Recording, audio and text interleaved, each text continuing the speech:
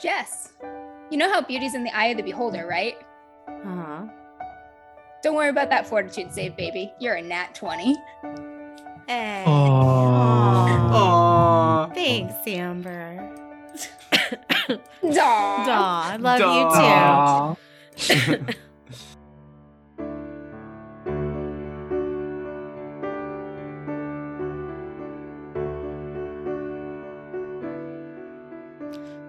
Hey guys, we're all here. We're all here together. So, yeah, today on Modified Roles, we're all here and we're all going to talk about romance in RPGs and romance adjacent things like, I guess, cheesy D&D pickup lines. Horny bards. Hey, my Fair. bard is very not horny, thank So you. we're done. Department of Because your Redundancy bard is Department. terrifying, that's why. You leave my sweet girl alone. Your horny your puppet bard is not horny, I hope, but it's terrifying. Look, Up. I just have a little eldritch puppet? abomination. It's fine. Horrible. That's beside Anyway, Eldritch romance. abominations need love too. Do they? Yeah. Well, I think anything is deserving of love, and that's why we're here tonight. And we're going to talk about potentially romance in RPGs, not forcing romance in RPGs. And there's a lot to unpack, really. Question for you guys. Do you guys ever plan for romance for your players? Or do you kind of just put people out there and then people hit on someone or latch onto things and then you roll with it? Do you ever go into a game knowing that that's what you're going to do, or? I have planned romances, not gonna lie, because I've been playing with some of my players for a very long time. So I know the kind of stories and subplots that they like, and I know the kind of NPCs and characters that their characters tend to like. So I'll be like crafted NPC, I'll be like, this one, Kent's gonna get married and have kids. I was just going to say, we have a friend always gets married every game. Every time I'll be like, and this is the one he's gonna go for. I just know. I never plan it in a way that it will derail anything if it doesn't happen, but I'll be like, you're gonna like this NPC. I'll Because know. have you guys ever had a game where a long-term game where no one hits on someone? I feel like that doesn't no. happen, right? No, not at all. I feel like Yeah. someone's always going after some NPC. Yep. That's true. And two comments about this. One is I've never done it ahead of time in a way that I've like Amber was just saying, she has a player who she knows is going to take the bait, that is looking to do that when they play this game. And I have a player in a lot of my long-term games that I know is open to playing out romantic relationships in games. But I've never prepped a campaign and said, well, I got to put this person in. But it's definitely something that should be discussed. We're going to talk about this a lot. It should go back to our Session Zero conversation. Go listen to our Session Zero podcast episode. It's one of those things you have to talk about in a Session Zero. Is the expectation of romance in the game at all? And how much are you willing to really go about it? We'll get into that a little bit more later. Just kind of do a real quick re-overview of Lines and Veils. But I have had players, who show interest.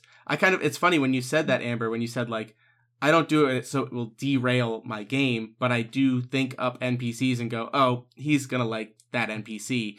And it made me think of, not a tabletop RPG, but honestly, most people's favorite RPG that they've played or experienced in their life, Skyrim. Mm-hmm. There's options to marry quite a few NPCs in that game. You have to go out of your way to do it. You know what I mean? It's not a main quest line. It's not important or anything like that, but you can do it and you can get a house and you can do this stuff. And, in a game, depending on the theme of your game, depending on what you're doing in your role-playing games, it could be D&D, it could be Fate, it could be superheroes, it could be anything. Just the option of having, a home with a family, not only presents really interesting ways to promote character growth and for the GM to work in storylines, it's also threat. You know what I mean? It's a great way to ramp up tension because you like Sarah likes to say, like Sarah likes to say, hurt the things they love. You know what I mean? So Is that really gonna via what Sarah Kill says? your darlings. I mean, That's it's what one of the all things writers I and remember the story most crafters about say. You did Sarah's say it, advice. Sarah. Yeah. You own it And forever. you said it so Yeah. with such conviction. It's true. It sticks out in my Kill mind. your darlings. But that's a great question, Jess. Is like, yeah, like how much do you prepare for it ahead of time? See, it's interesting because like quite the opposite in my case. I don't think it's come up in tons of games that I played, but it's never been something that we planned. You know, it just kind of spontaneously occurred, and you just rolled with it, including times when we didn't really specifically discuss it in a session zero, but we just kind of went with it, Sarah, and and took it. And maybe you'd like to tell that story, Sarah, of how you put me on the Yeah, spot, because so- Rainey actually did say, "Do you put someone on the spot?" So yes, some DMs do that. So first off, don't make me sound like the bad guy. I did not know this. It actually was wasn't going entirely you. That's true. It was the other players. This was a series of coincidences. So as I've mentioned before on the podcast and on the streams and all that, I'm currently running a Pathfinder Rise of the Runelords campaign, which Christian is a part of, as well as 3 of my closest friends from my home games. And there's the session that has now become the most infamous is the characters were in the starting town of Sandpoint, and if you know Sandpoint, you know there is a building called the Pixie's Kitten, which is a brothel. And one of the things that was detailed about it is that there are 2 regular guards that guard the front, and they are Shoanti, which is Pathfinder's version of Native Americans. Christian's character, Calling Thunder, is a Shoanti, and it was not common for Shoanti to be outside in, like, big cities like this. It was just not a thing that was normally seen. So he saw them and was like, I described it as the nod of 2 dudes on motorcycles passing by one another, just the understanding. Well, my friend decided that her character didn't quite put 2 and 2 together to what he was referring to, and so she saw the building, put together what it was, and went, "Oh, he's lonely. He wants company." Long story short, through a series of disguise self spells and trickery, they got him there. Long story short, a couple days later, he had a girlfriend. Hey, Oh. good for you, And like Christian. none of I know finally none of that was planned in ahead of time or nor did I expect that night to go that way, nor did my character, but it just was something that happened, and it was an opportunity that was presented. And, I was right at the table when the other characters were conspiring. My character wasn't there. And it was a moment of, look, I can just stop this if I wanted to. Yes. Right. Or I could say Yep. yes. And I just said yes. And because I figured it would be funny, because part of my character is he's kind of a fish out of water. He's coming from nature. He's a druid. He's kind of a hick amazed by the big city life. And so it would have been a funny thing. And yeah, it became the session that we joke about the most now. Within But that the game. one thing about that, though, is that it was very openly we can stop this if this is exactly. uncomfortable. It was directly stated. And even one of the other players that was conspiring was like, Christian, you don't have to go through with this. This is just the thought process. You can, and we always said you could wisdom rolls or whatever. And his character druid good at wisdom. And Christian basically went, oh no, this is hilarious. I want this to happen. Yeah. So there was, even though it was a completely spontaneous thing between myself and the players, there was just direct consent involved, and it didn't take away from anything. Not at all. Added to it. It added some pretty great jokes about Calling Thunder making the plants grow. And it's multiple times in one night. And it also, the other point too is we cut that off before any details were shared. Yeah, you don't need to go there. Yeah, Fade to Black is an important. Yep. Like most people don't want to sit there and listen to your erotic fantasies to a blow by blow at a table. Yeah. So it's a perfect opportunity to reinforce lines and veils or the X card if things get in an uncomfortable place or anything like that. That's a very important part of any conversation. It's like romance in real life. Consent. Yeah. So I have a question to pose. I personally don't have a ton of experience with romance. In like, I haven't played a lot of romance as far as my characters and role playing games. And really, now that I think about it, even games that I played way back when with you guys and stuff, I don't think there was really any romance elements. But our longstanding Shadows Vestron game, there is an element of romance, and it's actually between two of the characters. So and it's not something that was, you know, premeditated, essentially. You know, it might have had like sprinkled, you know, seeds or whatever here or there as part of the characters' like backstories, because they were pre-generated characters. But yeah, I mean, that's something that it poses a great role-playing opportunity for the players. But you also have to consider how it makes, you know, how the other players are going to fit into that, because everyone has this dynamic as a group of friends or whatever, and then that dynamic drastically changes for people. So I just wanted to maybe, I don't know, maybe Jess and Amber, you guys can talk about that experience in our game and how you have I don't know, how you managed it or dealt with it or whatever. Yeah, one of the things that I was going to say is that we talked about like consent, but like it's not even just consent between like the NPC or the two people who are falling in love, right? It's also consent of the entire group, right? Like you want to make sure that everyone is comfortable, whether it's the person who's actually engaging in the romance, right? Or the people who are sitting on the people side. who are having to listen to it or participate in adventures to rescue someone. Yeah. Which, to be fair, they've done a great job of kind of making a mockery of it. Viciously heckling about it. They enjoy shitting on it. It's great.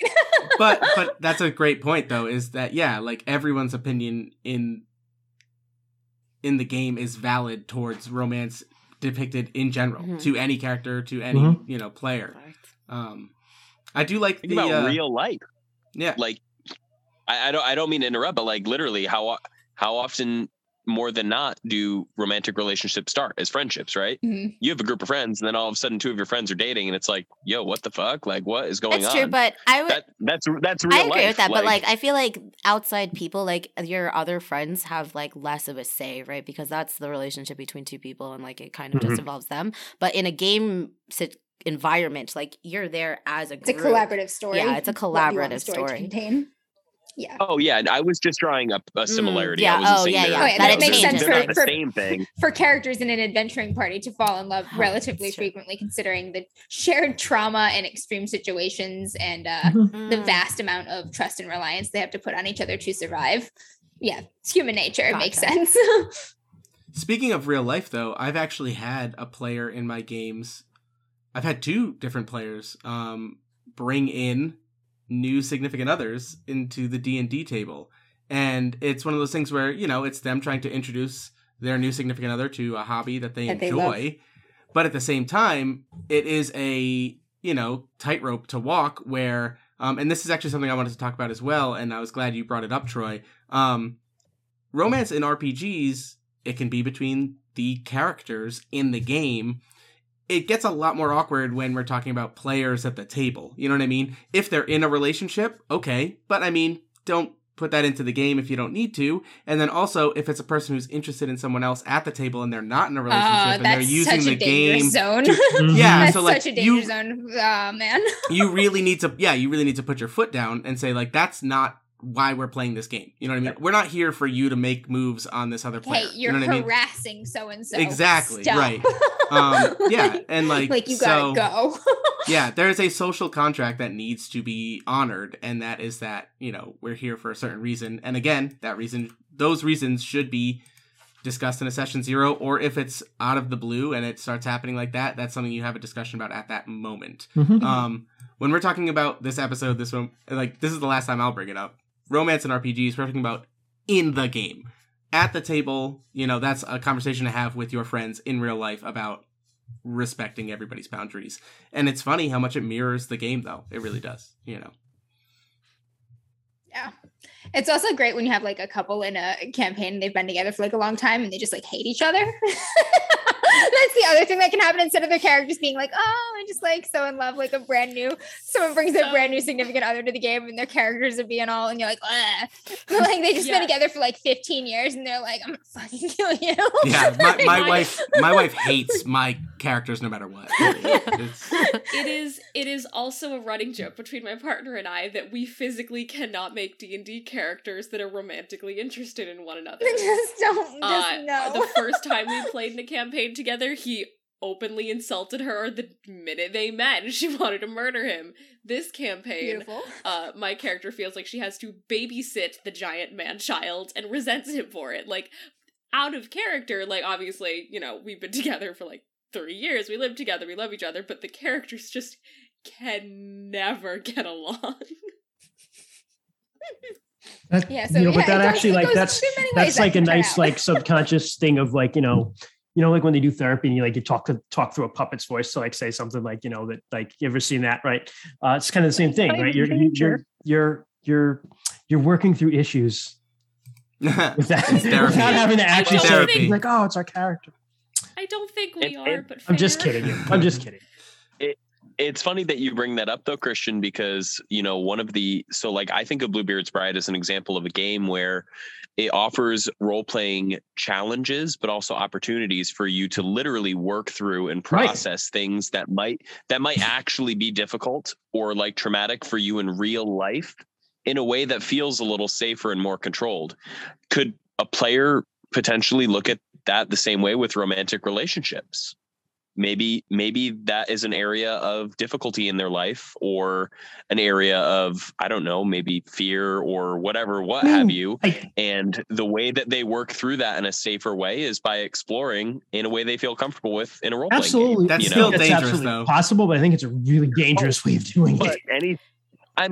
It's definitely dangerous, but like, I would say no more dangerous than like Bluebeard's Bride. That's pretty fucking dangerous. I think if you can do it in a safe way, and then if you do it in a way where everyone is comfortable, then absolutely. Sure. Absolutely.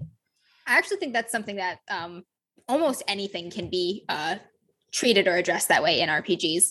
I know I have some personal traumas and issues, and I find RPGs very cathartic when I explore those difficult or traumatic themes for myself within the context of the plot. I love doing that. It's not everybody does, though. Some people like trauma, they don't want to go there, and some people like do want to go there in controlled settings with people that they trust. That's another thing to keep in mind. Like, just because you have one group or a certain number of players from different groups who are cool with some things, like, don't automatically assume that about all groups or all players. Like, group A might be totally down. Every one of them is going to be married by the end of this game. Like, they love romantic side plots. Group B, maybe not interested, or maybe only a couple of them are interested. And that means like, you have to, for the most part, see if the others are okay with it happening with other players, and how much time is fair to. Right. That's a good point. That's a really good point, Amber. Yeah. That time has to be taken into that's another thing. You don't consideration. want like the romance between two characters or a character and take everything taking over the plot, and then everybody else is sitting there like, okay, like what can I do? Well, and like and as a way for somebody to explore that, you know, uncomfortableness in their life, like, it might be even more difficult to like have a conversation with that person and be like, hey, you know, this is what you're dealing with, but like, and I'm happy to have you do it in the game. But at the same time, we need to have like a real conversation. You know what I mean? Like, you can't just like explore these things and like, you know, like hit a bunch of people out of nowhere at a game table, you know? You know, unless we're all on board. You have to make sure everybody's interests are being explored and given equal attention and time. Like, somebody may be really into their romantic subplot, and that's great for their character. But like, the other person's quest to craft this item is also like, that's their thing. Like, that's just as important. They need to get equal time toward their character's personal interests. Spotlight is a big thing. Yeah. Mm-hmm. Actually, speaking of spotlighting and giving everybody appropriate time and stuff like that, because that's a thing that should happen in all games, whether or not there's romance in it. You know what I mean? Like, make sure you share your character's interests at a game table. And speaking of ways to implement things from any game into romance in RPGs, I did just want to bring up this idea and see how you guys felt about it. We're talking about romance in RPGs, like, yeah, if everyone's cool with it, let them explore it, let them have this fun with it, right? And we did bring up the fact that it offers benefits and it offers potential plot hooks for the DM and stuff like that. Yeah. But like, another way to do it is to treat that romance like any other quest. If we're, say, like, you know, borrowing terms from a fantasy game, but it could be like anything else. and like put obstacles in their way. Like, don't make it easy. Make it a difficult. Oh, it's just like writing a book. achieve. Nobody likes You know what I mean? romance that's easy. Yeah, exactly. That's boring. Like, Hurt right. them. It should not be something where someone goes, "Hey, do you want to like maybe date in this game?" And everyone's like, "Cool, yeah, done." No, no. If it's easy for them to get together, it better be hard for them to stay together. Even better, right? Yeah, exactly. Right. Now all of a sudden, what are all the obstacles in their way? Like, and that's just like Troy. Like, speaking to Troy's last point, actually, that's a great way to engage those conversations. You know what I mean? Like, maybe at first give them the thing that they're struggling with, and then make them see, like, you know, all sides of it and explore all of the facets of something. You know, Engage in Anyway. the Sarah method and be like- attack what they love. Yep. the Attack Sarah. what they They're love. gonna be The like, Sarah, the pull of Sarah. Something I do want to mention about attacking what they love in regards to romance is to be careful of fridging of characters. That's something that's not super cool in books, movies, any media, and RPGs are no different. Like, shouldn't create a character that is going to be important to another character like that. Somebody who is at least a secondary character with the sole purpose of being killed to motivate somebody else. And it goes to what you mentioned about the three three responsibilities. responsibilities. The 3 circles. One of them is to the characters, and that's not cool. Traditionally, fridging, it comes from the women in refrigerators. That's the trope, and it's the tendency. And I think it started with comic books, but really it's It did. Green Lantern. That's I know exactly the comic female you're talking characters about. to be murdered just to motivate men. Their only reason for existing in the plot is to die to motivate a man. Super. That's uncool. actually that's a great way to plug this and maybe move into a thing we always do, but I think it's a little early, but it's up to you guys. But I do want to plug the author of Monster Hearts, which is one of the games we're undoubtedly going to talk about in the near future as far as romance and RPGs and games that do it well, does have, I believe it's a free short PDF about playing safely within games that are going to have these themes and how to responsibly do it. And yeah, at one point they discussed the 3 circles of responsibility. Go check it out. It is called Safe Hearts by Avery Alder. And the 3 circles of responsibility are yourself at the table, the other people at the table, and the characters in the game. Like, treat them with respect. Don't take away agency, something we've talked about a lot of times. You know, these are all people with valid, like, the characters all have valid feelings and sides and goals and ambitions.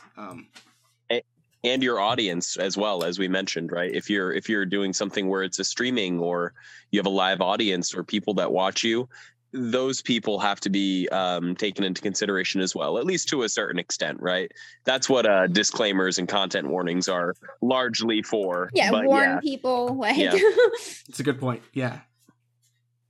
Yeah. And also, like, on top of just like generally not being cool fridging and stuff, your players are going to get real tired of that real fast. If like everything that you give them that they enjoy is just something that you then take away from them or hurt them or traumatize, like every single thing, That's when that's going to grind them down. Some things, absolutely, that's good storytelling. But there should be chances for success. It should be a little more nuanced than like, oh, here's this girl. She's funny and smart. I bet she's gonna if you die take away if I everything like from her. if you take everything away, you're gonna want your next game is gonna have a table full of edgelords, right? Who will not form attachments to anything because they've learned. That's a much different romantic game. You've trained your players that they can't have attachments to anything in your game. It's not safe. They get hurt. Yeah. No, I was just going to say that we kind of skipped over Troy's question earlier. I realized we never really answered it.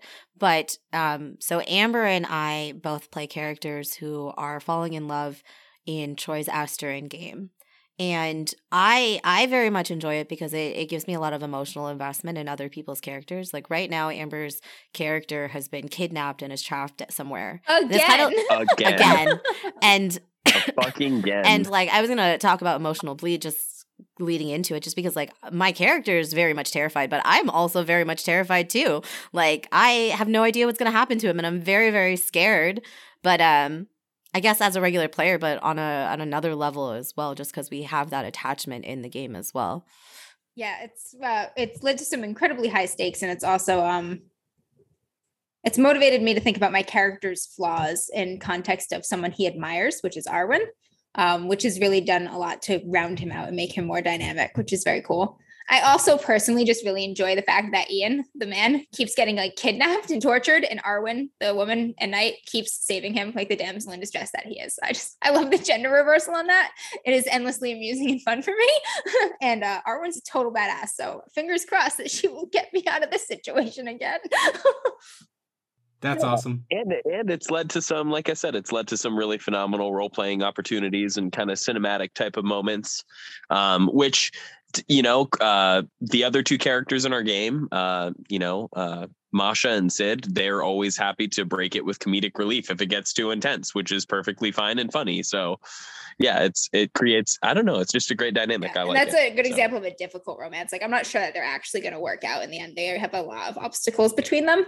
And the way the story is progressing, they are making mistakes and falling farther and farther away from each other. And it's just very tragic, which is fantastic. Yeah. So Shadows of Esteren. Yeah, so I was just gonna say that, like, as a player, I love romance, right? It gives me kind of a stronger tie into the role playing in the game. As a DM, I hate it because when my players do this shit, I never know what to do. Or like how far I'll go, or just like I'm like, okay. Just consults with me. She's like, well, Kent likes this NPC, and I'm like, no, Kent's gonna marry this one. Yeah, like, I'm terrible at it and I hate it. So like as a DM, I don't ever really do it, but I love it as a player.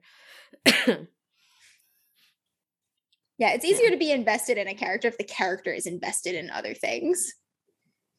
Mm-hmm. That's good really advice in general. Just make characters who are invested in something, because then you'll be invested in that character. Oh, I was just gonna say something we briefly mentioned, but specifically said we wanted to talk about was emotional bleed. So for folks who are not familiar, emotional bleed, I wish I could remember the exact origins of it, but basically it refers to when you are playing a character, whether that is in an RPG or some other form like play or a LARP, which is where I've heard it the most. And they are experiencing some set of strong emotions, and that then affects you as the player. It is common, it is normal, and it is okay to have emotional bleed, but the most important thing is to be able to step back and recognize when it is happening. So you can kind of, like I said, step back and reassess and figure out where the best and safest route for you going forward is in order to progress the story without you being upset or about fucking yourself up. Yeah. Like you play these games to have fun, and the strong emotions are often a part of that fun. Right. I've repeatedly stolen and used the record that Rady gave me of run your character like a stolen car, and I let my characters go through horrible trauma, but I also need to know when to step back and go, all right, hold on, breathe, figure this out, and then get back in. Mm-hmm. Good point. Oh yeah. Oh yeah. I have been there. I have had a couple characters, very memorable characters, where I was like, I am too close to this right now. This is not good. And it's been destructive in my personal life sometimes. And sometimes it has been transformative in a helpful way, but other times in a not helpful way. So that's something that you got to learn about yourself as you go and grow. And sometimes listen to others that you trust. Maybe you're not in a place to see something, but somebody else will be like, hey, you okay, bud? And if there's someone you love and trust, they can maybe help you through that. It's also like if you are like a reader, or if you follow like any like television series or something, you empathize very strongly with certain characters. Like if you're one of those people who's ever been there, like you've been reading a series for 10 years and then something happens to your favorite characters and you're like, why did I ever do this? Like, I regret reading this. I'm in so much pain right now. I can't get out of bed. Like, that has also happened to me once or twice. Oh yeah, like burst out. I'm the kind of person who bursts out crying at like television and movies because I just like I can emotionally get on wavelengths. Like, what you know the what fuck? I mean? Like and reading and just like why?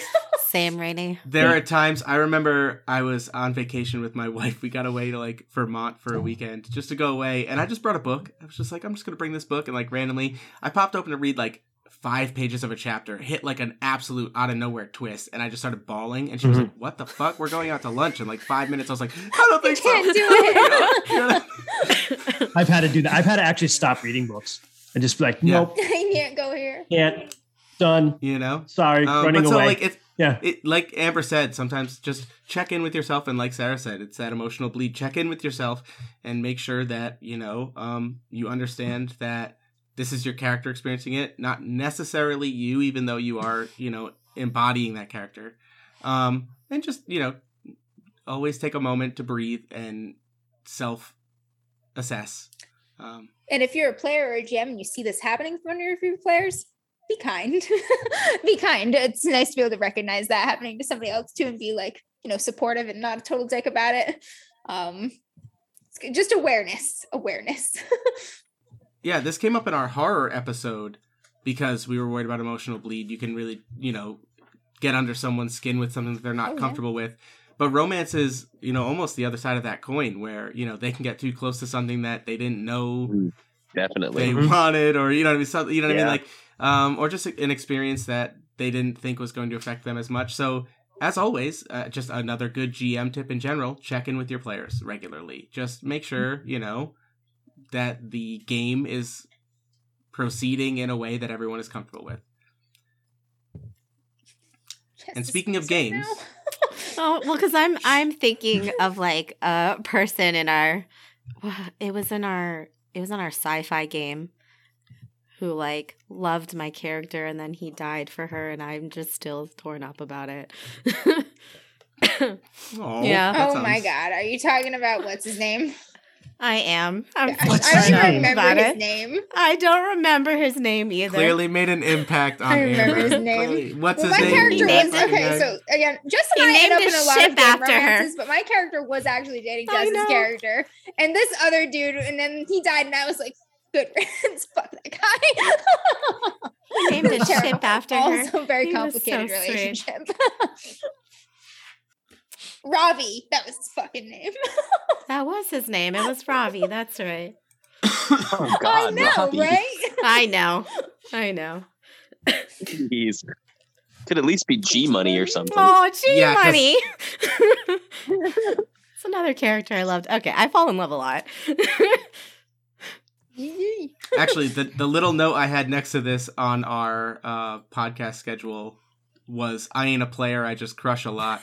Which, if anybody gets that reference, good on you, you're old like me. It's not that. But anyway, let's segue to our usual segment of what games do we all want to plug that maybe do romance well or can handle it, or just a game that if people are interested in exploring this space in role-playing games, they could check out.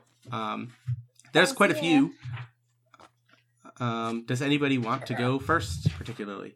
Well, as soon as I have recently discovered a new game that I am most likely going to run for DMs After Dark at some point, called Under Hollow Hills by Megway and Maggie. I think it's Maggie. Maggie and Vincent Baker. Yes, Vincent, yeah, Maggie and Vincent Baker. They're the Powered by the Apocalypse people. They have another game. It's called Under Hollow Hills, and it is a game where you play a fairy carnival, basically. It's really different from a lot of RPGs, and that is not combat focused at all. It's not even really adventure focused. It's like the boss fight of every session is the performance that you've put on to meet the needs of the people of the new locale you've come to. So you're literally playing a carnival. You roll into all these new and fantastical places. You meddle in people's personal shit and stir shit, as the Fae like to do, and you find out like what's up with all their personal plots and dramas and desires and needs, and you craft a performance to affect them. This game is very romantic. Just looking at some of the plays and the playbooks, like it's designed to encourage players to become entangled in complicated, sometimes romantic ways with NPCs and each other. I want to read one of the plays on one of the play sheets here, and you'll get an idea of what I mean by the game itself, and the plays are designed to be romantic. This is from the Nightmare Horse, which is basically a Kelpie. It is fucking badass. I love this playbook. But one of the moves specific to the Nightmare Horse is called Take Someone's Breath Away. And when you roll a strong hit, 10 plus, you get to pick 2 off this list. When you roll a regular hit, 7 to 9, you get to pick 1. And these are some of the options you have to choose from when you make a hit on this. You read out loud, "At this moment, for me, the moon rises and sets in your eyes. Will you close them against me? At this moment, any other soul's approach but yours, I would flee. Will you come closer? At this moment, no one but you may touch me in safety. Will you? At this moment, I will bear no one on my back but you. Will you ride me? At this moment, I'm wearing my silver necklace, and if you place your hand on it, I'm yours. Will you? At this moment is fleeting, and there is no other like it. In another instant, and I may never be yours. Will you come to my arms?" That's a play. That's a move that you make in this game with this character sheet. There are a lot of other examples in all the different playbooks where something is romantic or emotional, and it's designed to address emotional complications. Even some of the standard plays are like, draw someone out and you ask them, like, what do you fear most will happen in this moment? What do you hope most will happen in this moment? So it's all about just playing on those kind of emotional entanglements and complications, which is really cool. I was going to say some of the bonds too between actual players ask for volunteers of like who will be in love with your character.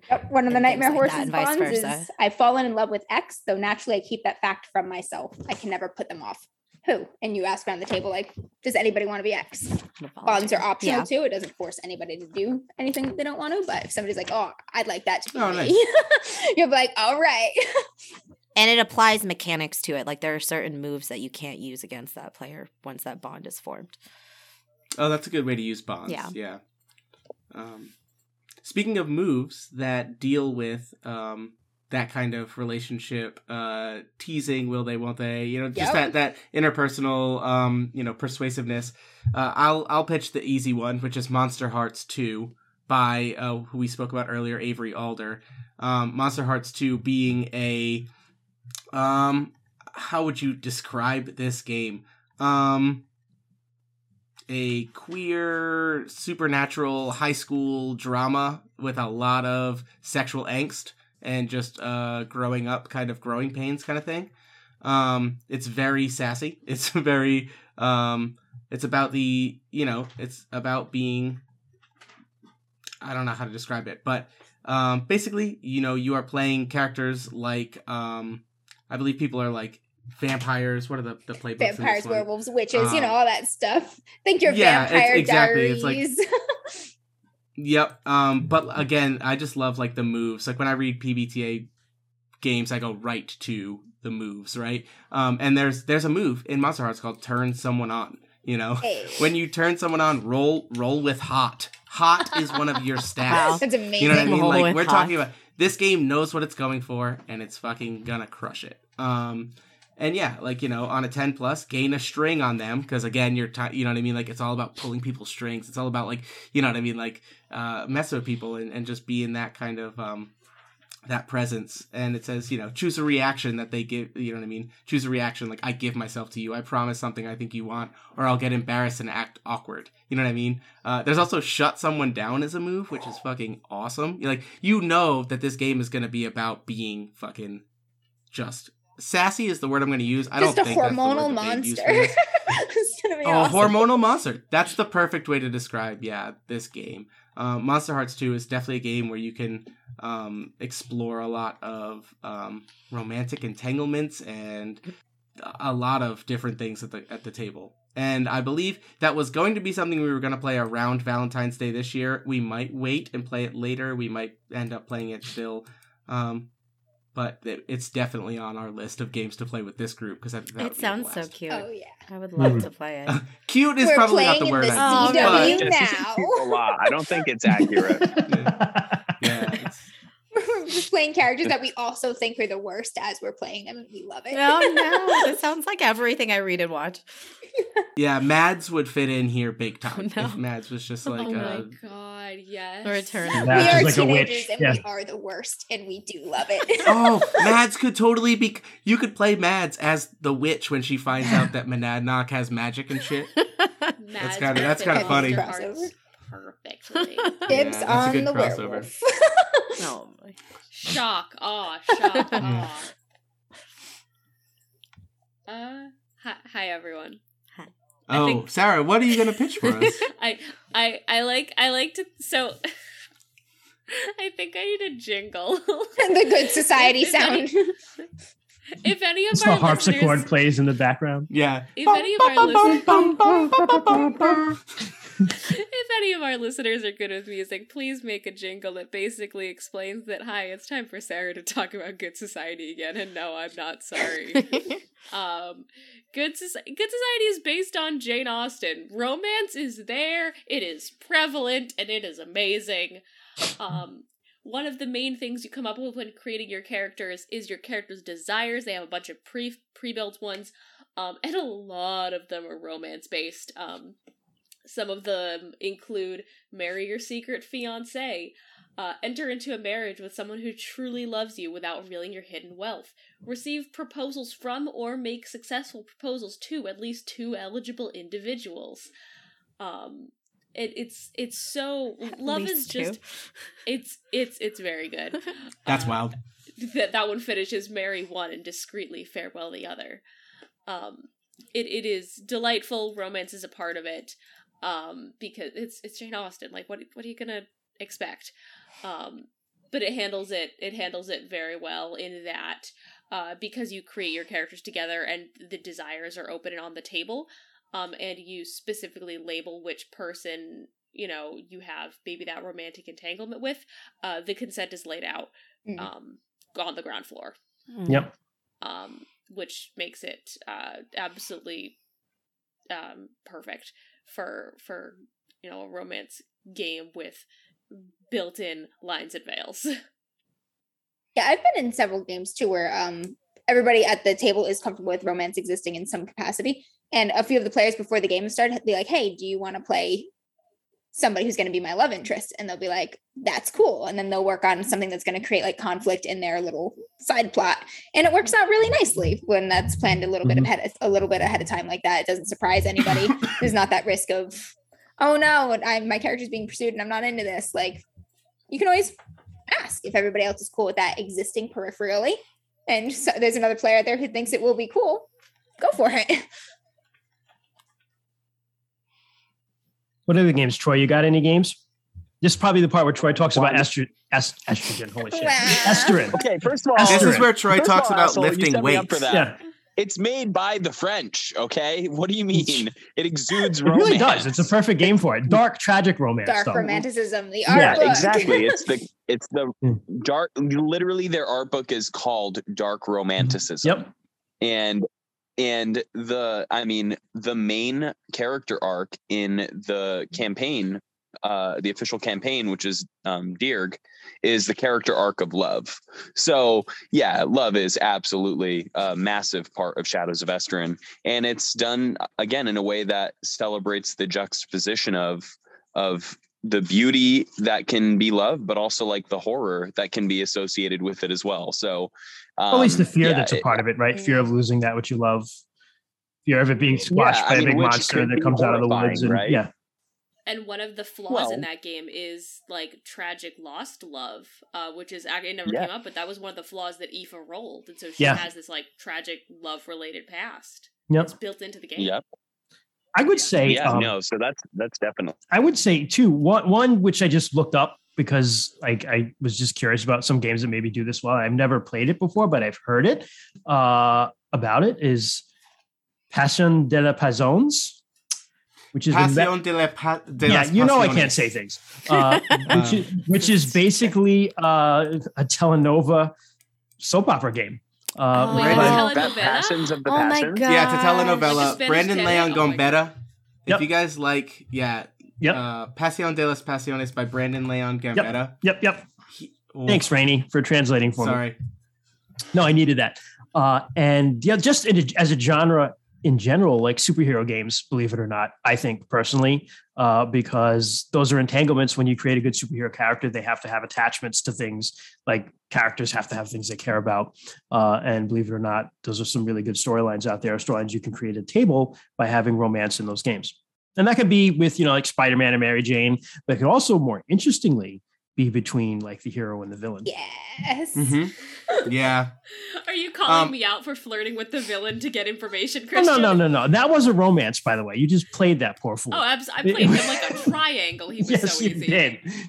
I will actually say, speaking of both Pasión de las Pasiones and superhero games, Masks, New Generation is about teenage superheroes, and it's a perfect opportunity to play off of those like young romances, like that first love, that crushing. You know what I mean? Like, it's really good, and the playbooks are all about interpersonal relationships and stuff like that. And I'm going to tie this all neatly with a bow for you, Christian. The writer of Pasión de las Pasiones, Brandon Leon Gambetta, has a podcast which I will pitch, called Protean City Comics, where he runs Masks: A New Generation with his friend. They switch off, and they end up with like 2 other GMs as well, where they like switch off and run comic book arcs. And free ad for them. Honestly, it's one of my favorite podcasts. It's very, very good. I recommend it. Cool.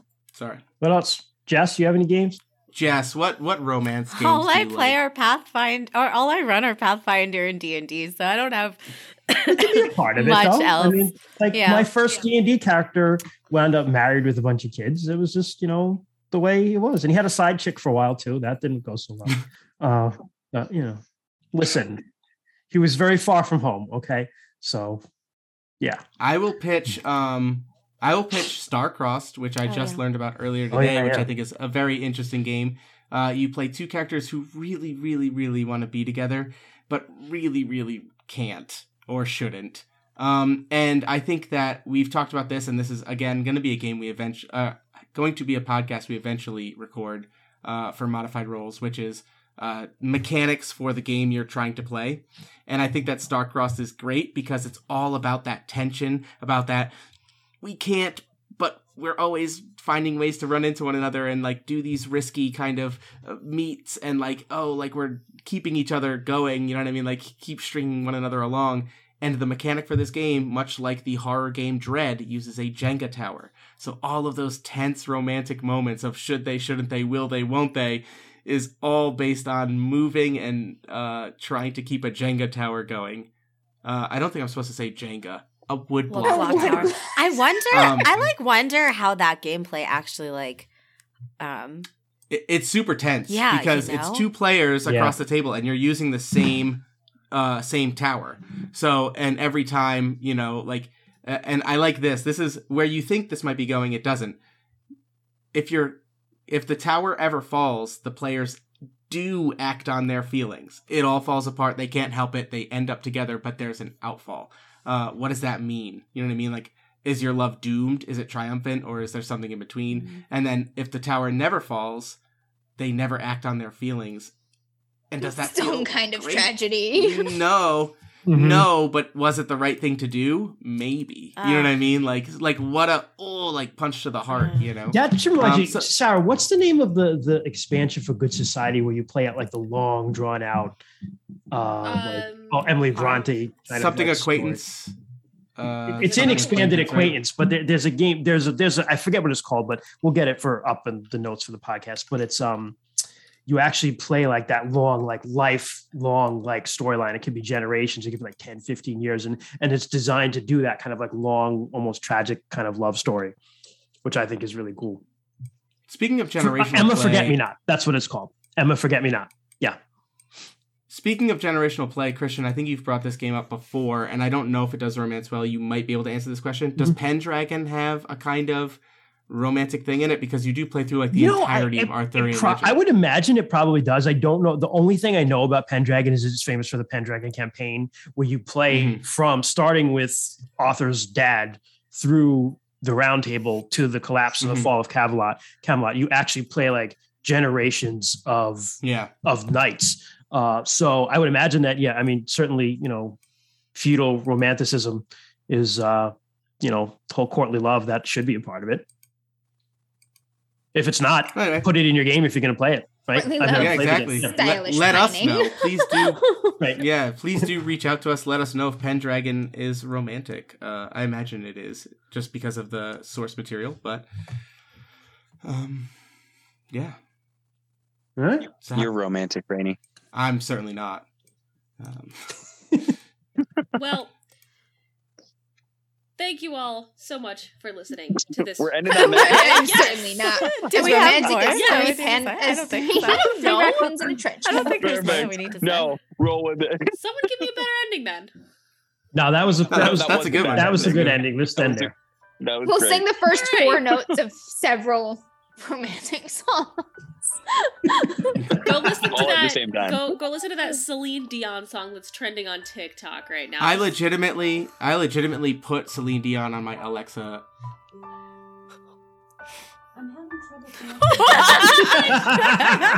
She's trying. Listen, magic words. Celine had some jams. That's all I'm gonna Really say. got some jams. Thank you everyone so much for listening to this week's episode of Modified Roles. We greatly appreciate every listen and every episode. We've been getting so many lovely people saying they enjoyed it, and it means the world to us. If you want to connect with us, we are on all of the social medias at DMs After Dark, twitch.tv/DMs After Dark every other Friday, live streaming our games. If you want to reach out to us individually, you can email us at dmsafterdark@gmail.com. And thank you for listening and being cool. Remember, folks, as George Bernard Shaw once wrote, there are 2 tragedies in life. One is to lose your heart's desire. The other is to gain it. Oof. We love you all. Good night. Right.